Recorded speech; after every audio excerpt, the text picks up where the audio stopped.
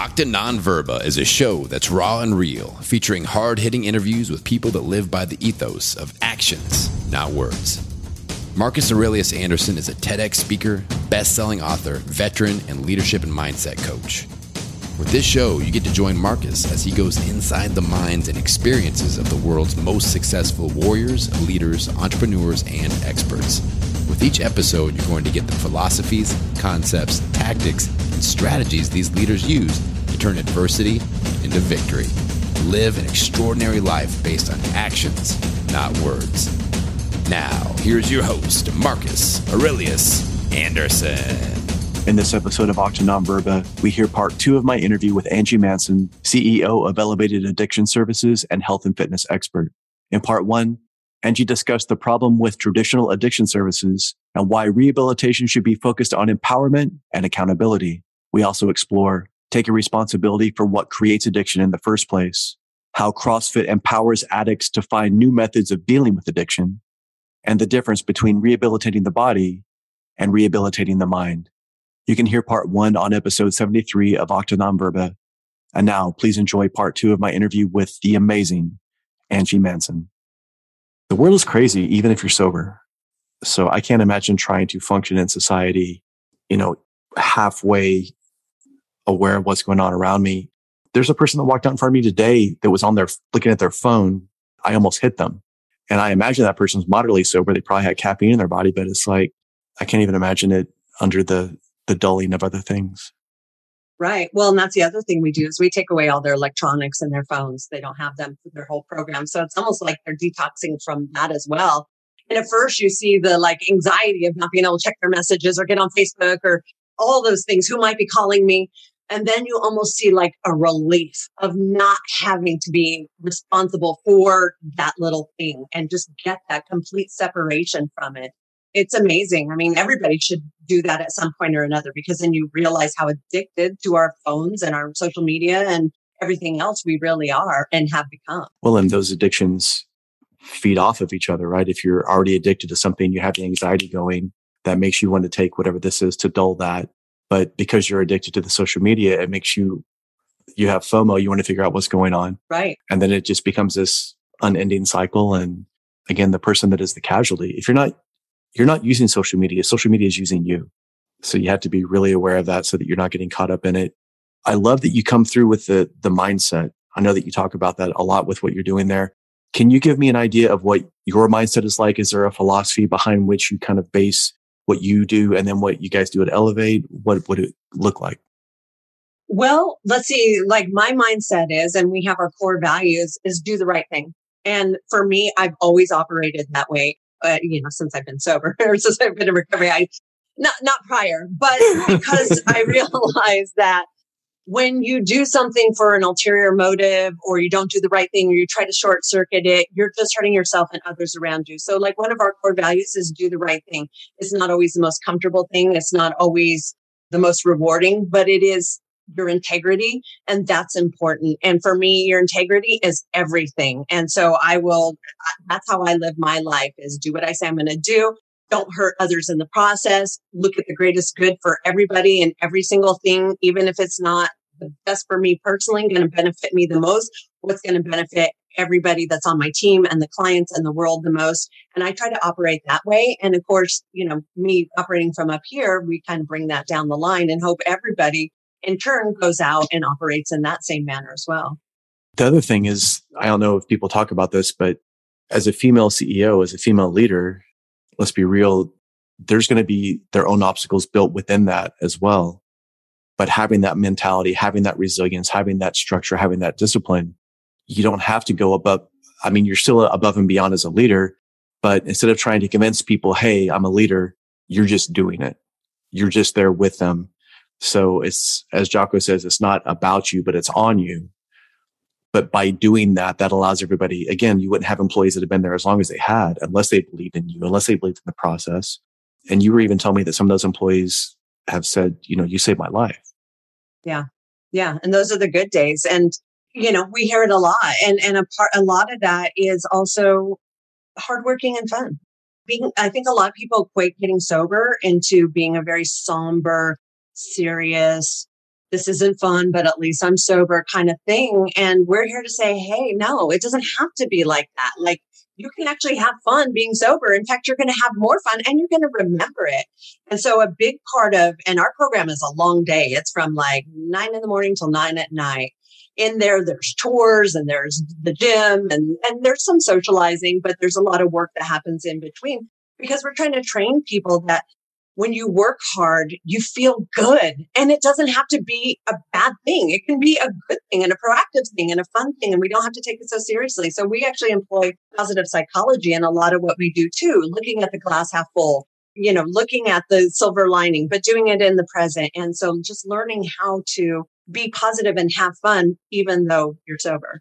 And that's what we do with our staff. Like we're out there having fun all the time. And the clients see that and they're like, this is something funny and often comes up at graduation is they're like, when I first got here and I saw everybody so happy, I was like, what is wrong with all these people? Why are they all so happy? Like, what are they on? Because coming from the environments they're coming from, it's not a happy environment. People aren't like, running around, unless they're drunk and they're at a bar and doing dumb stuff. But typically they're not coming from that kind of environment where that's the culture and everybody is working together and as a team and getting positive results from doing so. What do you think the biggest misconception about rehab is? Most rehabs are my rehab. I guess the rehabilitation process, most rehabs compared to what you guys do. It seems like there's a misconception that this is a lifelong disease. Like you have to be battling this your entire life. You'll never overcome it. You are labeled this. You are an addict, even though you've been sober for 20 years. You are this person for the rest of your life. That sucks because if you've done all the work and you're being a productive individual in society and you haven't used or drank in 10 years, why are we still calling ourselves an addict? Why are we pushing ourselves down with this label instead of empowering individuals saying, hey, that was your past. That's who you were. That's not who you are anymore. So why do you got to look in that mirror every single day and call yourself an addict? Like, imagine this. Imagine if you were unhealthy, you put on some unhealthy weight, you haven't been working out, you've been eating some bad food, you haven't left your house. Okay, you've put on some weight. You've gotten a little fat. So you decide, I'm going to handle this. I'm going to fix it. You get on a diet program. You get on an exercise program. You're out there taking care of yourself. You're taking daily pictures. You're like seeing the results and you're like, dang, I just lost $100. But you still have to look in that mirror and say, no, Angie, you're fat. You're fat. You're fat. Every single day you have to call yourself fat at group level. What is that going to do to you? Are you ever going to overcome this thing? Or are you going to be the label of this the rest of your life? Yeah, you're literally building in a cognitive bias that sets you up to fail. Because once you believe that, we'll do anything to make ourselves believe what we think is true to be the same. Absolutely. And then you give yourself always an out. It's like, sorry, just an addict, Of course I relapse. It's part of recovery. That's another good one. It's like, it doesn't have to be. Nobody says it has to be. And then that affects every decision that you make from there on out, right? The type of relationships that you're in, whether it be a person that's available or not, type of jobs you take or can't keep, frankly, if that's the case. And then the life expectancy, not even the life expectancy goes down, but the quality of that life expectancy goes down immensely. Yeah. And you just have like a built-in self-sabotage right there. Whenever you need or want to use it, it's like, why should I do better? This is who I am. So when the people, they come in, they've got clean, and now they're at this place where they're doing the work and they feel that they're making some progress. You and I both know there's always going to be sticking points. What would be something that could you give me an example of how you help the people get past that? Because we understand, like today, I didn't really feel like going out and doing what I had to do before I came in, but I got through it because I knew that if I'm trying to help other people or lead, I can't just expect other people to do it unless I'm willing to do it as well. How can you help people kind of get to those sticking points? So we have all kinds of methods. You're required to show up on time. You're required to do chores. You're required to do these things. If you decide, I don't want to do that, we have you meet with a different office or your one-on-one counselor. Well, let's talk about that. Why don't you want to do that? Why do you not think the rules apply to you? Do you not see why we have rules so that we all live together in this society working towards a common goal? And when somebody decides they don't want to live by those goals, it makes it not good for everybody else. And so so much of it is just relearning life and having somebody to talk to you about it one-on-one and get you to understand, because maybe you weren't seeing that, get you to understand why this is a pro-survival thing and then how to continue forward. Yeah, you had a bad day. Okay, we all have bad days. I get that. Take a walk, take a break, and then let's hit it hard tomorrow. And so we really just use communication and counseling, because a lot of other rehabs, you step out of line. It's like, okay, you're gone. Bye. You didn't show up. You didn't do what you're supposed to do. You can leave. And when you decide you want to, do the right thing, you can come back. And for us, that like letting you go is the last gradient in working with you to get you to get through your program and do what you need to do for yourself. It's just like everything else. It's much better and sticks when you earn it, as opposed to just kind of giving up halfway through, or this perception of, I don't want to deal with this. When you have no other choice, the choice is simple. It's like, well, shit, I got to do this. I'm already here. And a lot of that for us is allying the families to be on board, because a lot of times people are in this situation due to families enabling them. It's out of love. It's not, families don't want their loved one to be addicted, but they also don't want to see them on the street. They don't want to see them in jail. They don't want worse things to happen. So they'll intervene so that these consequences don't occur. And so it's really important for us to align the families from the beginning about they're going to go through hard times. They're going to want you to rescue them. They're going to want you to do this. And you have to stay strong as a family so that they get through this process and you guys rebuild your relationship and your trust and things change. So a lot of it is also just educating the people around them, how to best support them and be tough if needed and know that that's the right thing to do. Especially if you've grown up in a home where there was not a whole lot of either discipline, attention, love, being seen and heard, all those things. And I love how you put that all together, because even some of the best executive coaches in the world, they'll write these books. And basically every book, if you look at it down at the very bottom line, is just basically don't be a dick, communicate, listen, and be willing to hear this person and what they're really trying to say what you really need to say. So you're helping those relationships in the process. But again, when you help that person see that all the roads lead back to them, whether it be success or failure, whether it be addiction or recovery, it has to be on them. Nobody can do the work for them. They have to be willing to do that. But once they take that step and once they start feeling that sense of independence and they start believing, right? That's why, like you were talking about, having that, you keep your word, that integrity. Because once you have that, that's an emotion that you don't ever want to lose. You don't want to go to bed at night thinking, you know what? I said I was going to do this and I just didn't.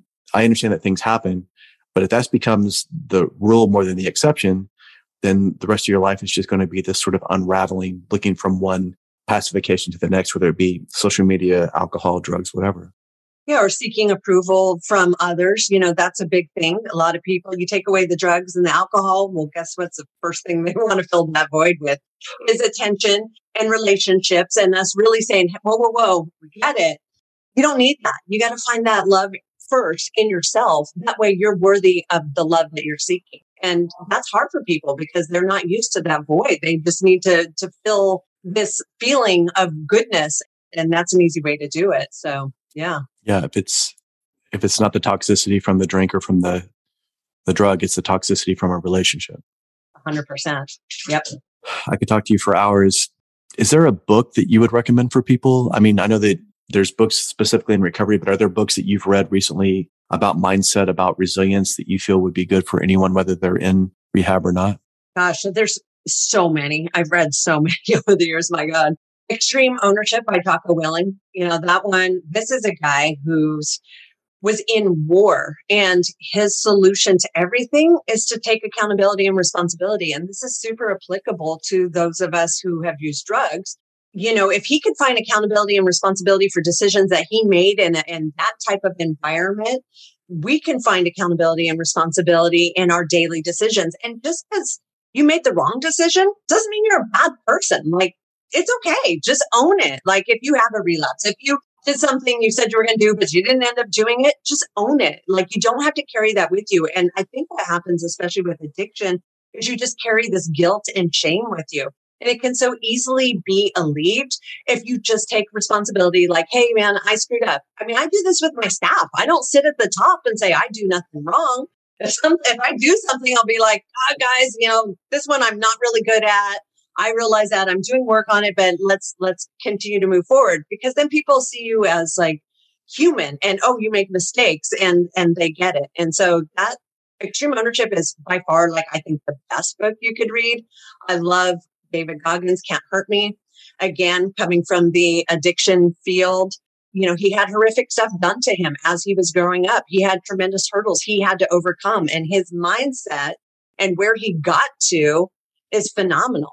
And it wasn't given to him. There was nothing given to him. He earned every single bit of it. And he is funny. He's funny to watch. I love watching his social media. He's always out there doing push-ups while he's like, you know, preaching. And it's just hilarious. I mean, he goes way harder than I ever could. But even that, his mentality, go hard, like stay hard. I think that's a good one. And then, of course, your book's pretty phenomenal too, because it's overcoming all adversity, right? You know, and it's like, that's what makes us amazing human beings, is what we're able to overcome. Well, thank you for that. I don't think I'm in the same league as those guys by any stretch of the imagination, but I love that you talked about that with the leadership, because when you fall down and you own it, you're showing them, one, you know that you're not perfect, you're human. Two, you're giving them permission to fall down in an attempt to be better for the company, for your mission. Because if all they see is you being perfect and you're not doing the work, and they see you walking in and there's no dirt on you, they're going to be like, well, she's squeaky clean, therefore I have to act squeaky clean. And if I'm trying to do something different or work harder, I'm not going to be squeaky clean. I'm going to look like I've actually tried to put in some work. So I don't want to do that. And now you unintentionally make your staff hold back. You unintentionally don't give them permission to come to you and say, hey, Ange, I had this idea about this. It's like, well, she's already got everything figured out. She's already perfect. She doesn't need you trying to come in and say, hey, we were thinking about doing this to help the community, or do this during the next graduation, or doing this for the next, you know, company rally, or whatever it is that we're doing. Exactly. Because a lot of times it's the secret that kills us or does us in. It's not the actual act itself. It's the act of not talking about it. And we do ourselves in over that. And that's why it's so important. And I tried to raise my kids this way. Like, listen, whatever you do, I might not love it, but I would rather you come talk to me about it, and then we can work through it. There still may be some consequences. There still will be, you know, a talking about it. But I'd rather you were just completely honest with me, because I know that it's that secret of doing it that's going to do you in more than the actual act itself. And so we really try to preach with honesty, because I do believe that to be the truth. 100%. Being truthful is the truth. That is. And we had to pull that thorn out, because like you said, if it's something that we carry with us, like you said, it has compounding interest, it gets heavier, it's impossible to bear over time. And then what do? We start looking for other ways to sort of deal with that issue and that pain. And I know that you can't tell me like specifics, but can you tell me about a story of a person that came through that really made an impact on you, that came through your program? And I know that you have probably hundreds, if not thousands, but can you remember the first one that really hit you when you saw it? First one. Wow. Again, there's been so many, and everybody is so unique and different, but I'll give you one. It's not my first one, but she works for me. She's actually one of my favorite people, but her name is Caitlin. She works in my detox area, and she came through the program, and she has some degenerative diseases, like in her arms and her legs, and she was born with it. And she started using very young. She went down a very hard path, because she was kind of like destined by the doctors, like, this will probably end up killing you one day, so why bother, more or less. And so she went hard. And by the time she came to us, she'd been through about 9 different rehabs, all with that same mentality of, you know, relapse is part of recovery. What's the point? You're always going to be an addict. Here you are as a human being. Look at, of course you should, you know, no wonder you are this way, because look at your handicaps. Like, it's totally okay. And it didn't get her better. It got her worse and worse and worse. And so by the time she came to us, we were the first program that was saying, yeah, okay, we see you. That does suck, but you can still get better, and you don't have to be defined by that. And I remember the first time I saw her, it was in the CrossFit gym, and we were doing CrossFit partner workout. We do once a month with clients and staff pairing up together.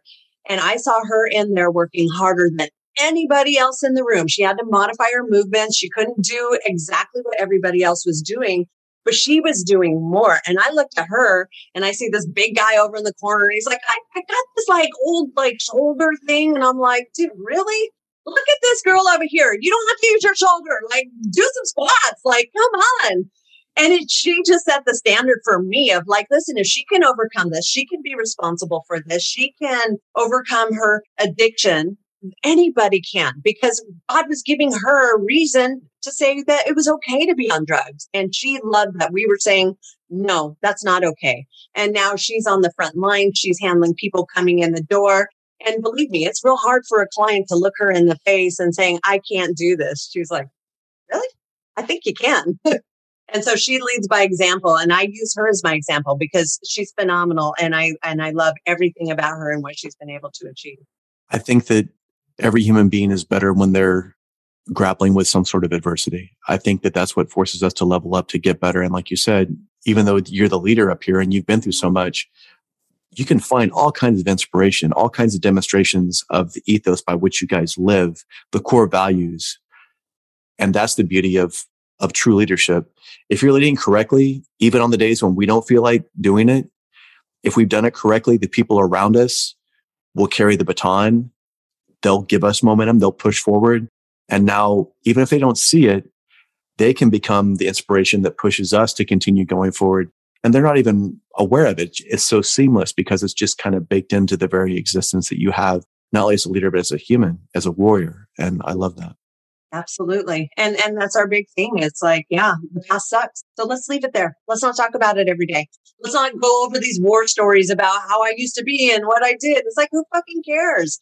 That's the past. Let's live in the present. Let's move forward. Let's set the bar high. Let's push ourselves hard. Let's move forward from this addiction. It doesn't have to define your life or who you are. You can create who you are now. And I can't tell you how many families that have told us and written us letters saying, I wish I could just do your program because there's so much in your program that will help any human being on earth. And it's like, true. Wouldn't it be great to just spend 67 days of just soul searching in a fun community environment where we're all going through the same thing together? Like, that's a blessing. Yeah, that's an incredible journey. And just like you said about the past, we see people that hold on to the past as a way to hold them back, whether it be addiction or whether it be the guy that's like, when I was in high school, I was the, quarterback, blah, blah, blah, blah, blah. And they're just trying to live their glory years. And now they're 40 years old and fat, drinking a beer, watching TV, and they're not taking any sort of accountability. And in the military, in what we do, it's the same thing. It's like, I don't care what you did yesterday, whether it be good or bad, whether you did a TEDx yesterday, what have you done today?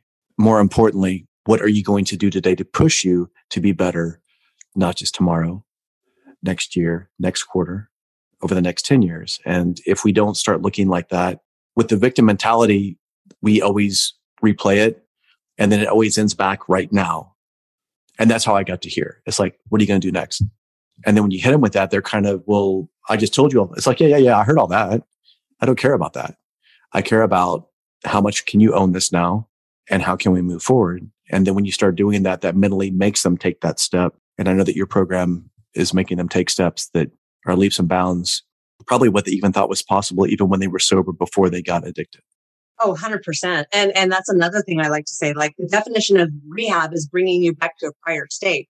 But we're not doing that. We're bringing you back to possibly the best state you've ever been in or never been in. So it's going beyond just rehabilitating the individual. It's setting them up for success in life because we don't consider success just being sober. We consider success like being sober and kicking ass in life at the same time, not just being a bystander or watching. Like you're proactively doing amazing things. And that's success.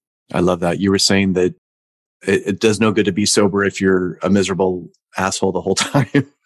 Yeah. And making everyone around you miserable in the process. It's like, I get it, dude. Okay, you're sober, but you're miserable. It's like, well, it doesn't have to end there. It shouldn't end there. That sucks for everybody. That's giving sobriety a bad name. It's like, man, I loved Angie before, but now that she's sober, it's like, I can't stand her. Exactly. Nobody's going to want you around. You're not going to have any friends, except for that group of friends that all come together and commiserate and talk about their war stories and, I remember the first time I went, I'm looking around, I'm like, dude, I didn't do half that stuff, man. I've barely just begun. This is not the place for me. Look at these guys. They got some history. So it does interesting things to you, the meetings. And I'm very pro AANA. I don't want people to get the opinion that I'm not. I just know that it doesn't always work for everybody. And that's why we're here, because there should be many means to get to the end. And some are good for others, some aren't. And we're just another means of getting there. Well, the people that are listening to this right now are very much self-actualizing. Like, again, if you're telling me that I have to wait for something outside of me to give me permission or grant me this ability, I'm not going to believe that, or I'm going to walk away from it. So taking that responsibility, owning it, doing the Bruce Lee thing, absorbing what is useful, discarding what is useless, and then adding what is specifically our own from our experiences, you guys are giving them the path to not only take back their lives, but take back the lives of those around them, because they're communicating with the family. They're affecting everybody around them. And if they can take that kind of responsibility, the gravity that produces is tremendous. Yeah, it's just not a fear-driven mentality where like you're afraid to go out into the environment because, it could trigger me. If I don't go to a meeting, I'm going to use, or we don't empower our people to live in fear. We empower them to go take control of life. And I like what you said about, the people around you, because I know in addiction, you can believe that you're only hurting yourself. That's what we tell ourselves so that it minimizes, the damage that we're doing. But we force people to, one of the very first things they do within like 3 weeks of being here is reestablish trust. And that process means you call up your family and you say, hey, doing this process. And by the way, remember how you were missing that jewelry and I swore to you it wasn't me and it was the maid and I got you to believe it was the maid? Yeah, it was me. We force them to take accountability and responsibility because that's what rebuilds the trust. Look, the family always knew, like the loved ones know what they see. They can be convinced that maybe it wasn't what they were seeing. But addicts and alcoholics are very good at turning the table. So part of rebuilding that trust and saying, hey, I really want to be held more accountable and I want to do the right thing is owning up to it. And then the families go, wow, thank you. Because I thought I was crazy and this affirms to me that I'm not. But it also sets up that little thing in the future. So if they try that again, they're going to know, hey, remember what they did last time? Be alert if you start seeing or hearing the same things. Angie, I can't thank you enough. I know you're so busy. You've got so much going on. You're traveling. You just got done being interviewed by Kathy Ireland, Montel Williams, all these big people. So thank you for taking the time to be on this program. Can you tell our listeners more about how they can get in touch with you, with what you guys are doing, social media, websites, phone numbers, whatever it is? Yeah, the website is elevaterehab.org. My podcast is The Elevate Experience, and we talk about recovery and we talk about people overcoming adversity and we talk about our program and we talk with our staff. We've had it over a year, but it hopefully provides a lot of content if somebody just wants content. And then I'm reachable and on Instagram, Angie. It's not the @ sign. It's @elevate. Angie @elevate, because they wouldn't let me do an @ sign. So you can DM me there. I'm always available. I am so used to running and working a 24-hour, 7-day-a-week job that I'm always available, and I'll at least get you the help that you need or the right person to talk to. And everyone, like I said, they have this down to a science. They have every system, every protocol established. If you need help, this is the place to go. If you know somebody that needs help, if you know somebody that knows somebody that needs help, direct them to the social media, direct them to her interviews, to this, and this will give you more about what they're doing. She is a warrior in this battle.